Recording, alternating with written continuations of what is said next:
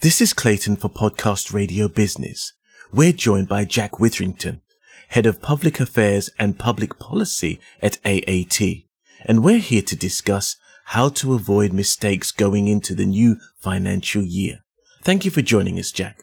Hi, Clayton. Nice to be here. Thank you very much. Tell me about your AAT campaign to get more of us doing our research before appointing an accountant or tax advisor. AAT's campaign is called Accountable, which is calling for compulsory membership of a professional body for anyone who provides paid for accountancy or tax advice services. And this really sticks to a point that a lot of people probably don't know, that anyone can call themselves an accountant, even if they don't have a qualification. And 2/3 of complaints on tax advice made to HMRC come from a third of the profession, which has no regulation and is not part of a professional body. And that really sets out the significant risks that come from using an unregulated accountant. A lot of this came about via research, is that correct? Yes, so we recently published a survey of small businesses which looked into some of the danger areas of using accountants. And what that found was 42% of those that responded had lost money due to poor accounting, and 51% had had to hire a qualified accountant to correct the mistakes of a previous unqualified accountant's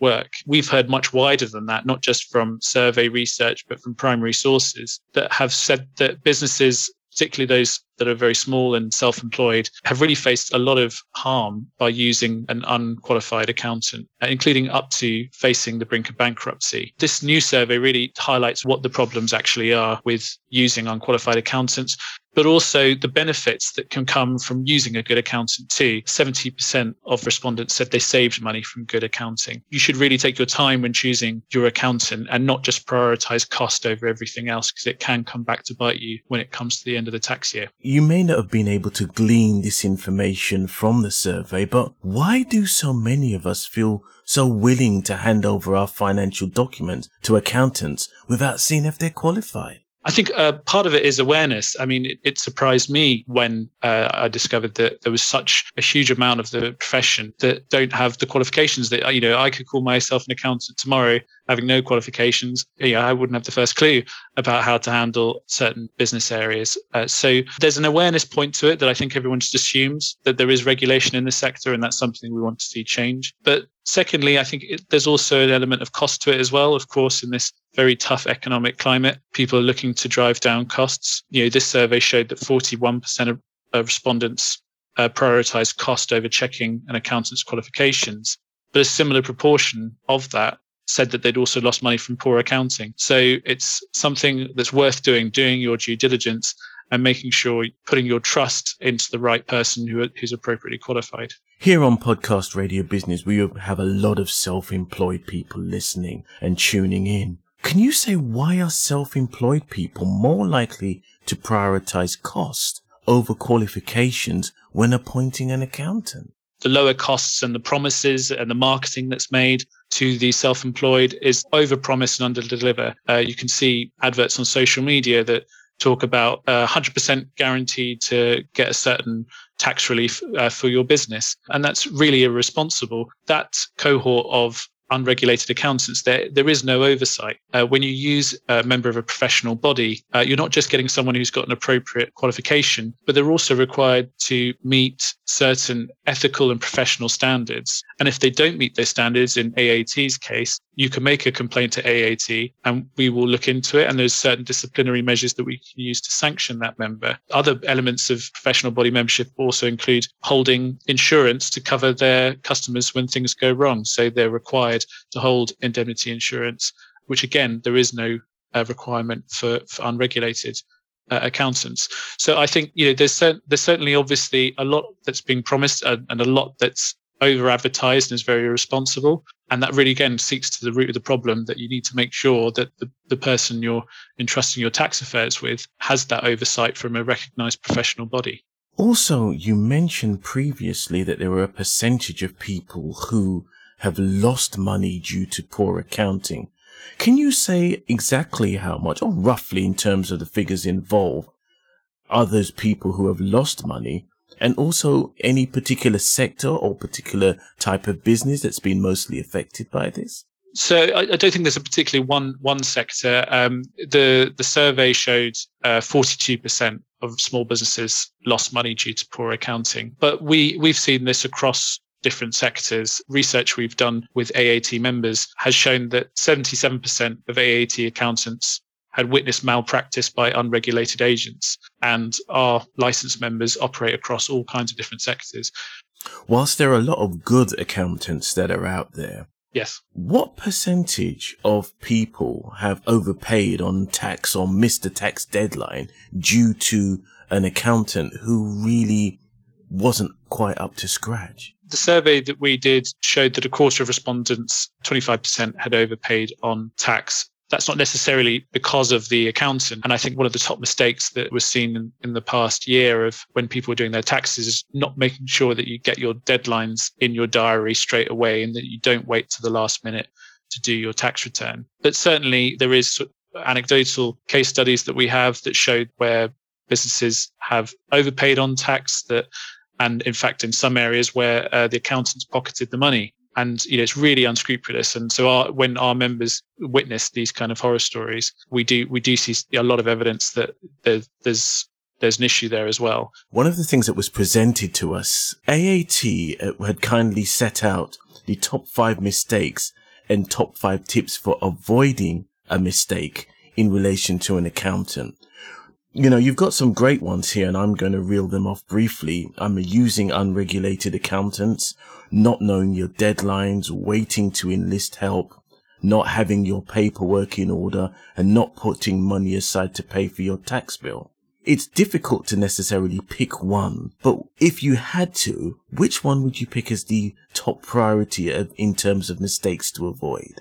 I think it is this using unregulated accountants because it links to all the other mistakes. Typically, if you're using an accountant that is a member of a professional body, they do have to meet certain professional standards, but that also means that they'll keep on top of things to help you with knowing your deadlines, keeping the paperwork in order. So I think that encompasses all of those mistakes, is making sure you pick the right person, the one that's appropriately qualified. There is more information on the Accountable campaign website at aatcomment.org.uk/accountable, which has free advice and guidance on there about how you can look to avoid these mistakes, as well as what you should be looking out for in an accountant. That's excellent. But at the same time, those are sort of necessarily negative things in terms of dealing with an accountant. There are some positive things that you can take on board. And you've also given a list of these, these are the top 5, which are writing a business plan, getting organized now, getting your data sorted, sharpening your business skills, and consider using a regulated accountant. I would assume that using a regulated accountant is going to be the springboard for everything else that you do. Absolutely. And I think there's the training aspect as well is something that's really useful. The Accountable campaign website does have a lot of free resources and guidance, but there are also other online training and support that small businesses can look into. There's the website Informi, INFORMI, which provides a lot of free guidance for how to set up and run your own business. And there are free and paid for training skills to help educate you on certain areas of finance like bookkeeping, reading business books and articles. So yes, absolutely consider using a regulated accountant should be the first priority to look at. But there's also a lot of other training out there that can support a self-employed or small business really get the basics, get a grounding of how to look after their accounts, which can be really beneficial too. How often should people review their accountant's performance? I think that comes into play with the professional body as well, that there is a route for a redress if you have a problem with your accountant. Certainly, they do need to meet certain standards, and they also need to make sure that they've got their knowledge up to date. But importantly, they also are required to have that insurance cover if things go wrong. Absolutely, they should be making sure regularly that their accountant is on top of things. But you can also have a bit of reassurance that there is some oversight provided by the professional body in question to make sure that the member has got everything under control. What should our listeners do if they suspect that their accountant is A, not doing their job, or if their accountant isn't really an accountant at all? So I think you've really hit on one of the primary reasons why we're so concerned and why we set up this campaign. Because if it's an unregulated accountant, there is very limited redress if there's evidence of poor behaviour. You can make a complaint to HMRC, but HMRC have very stretched resources already to police this profession. If they are a professional member, there's much clearer routes to redress. You can complain to HMRC as well, but you can also go straight to the professional body, who will have disciplinary procedures to look into the case. And if they've found that the accountant has been poor performing, that there are fines and other sanctions, including kicking them out, excluding them from membership if their behaviour is so poor. Something you'll find across professional bodies like AAT. But again, if they're not appropriately qualified, if they're not part of a professional body, it's actually very limited avenues for complaints or redress, unfortunately. Is there a place, I know for solicitors, for example, there's Solicitors Regulation Authority and you can go,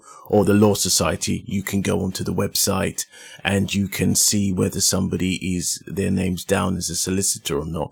Is there something similar for accountants?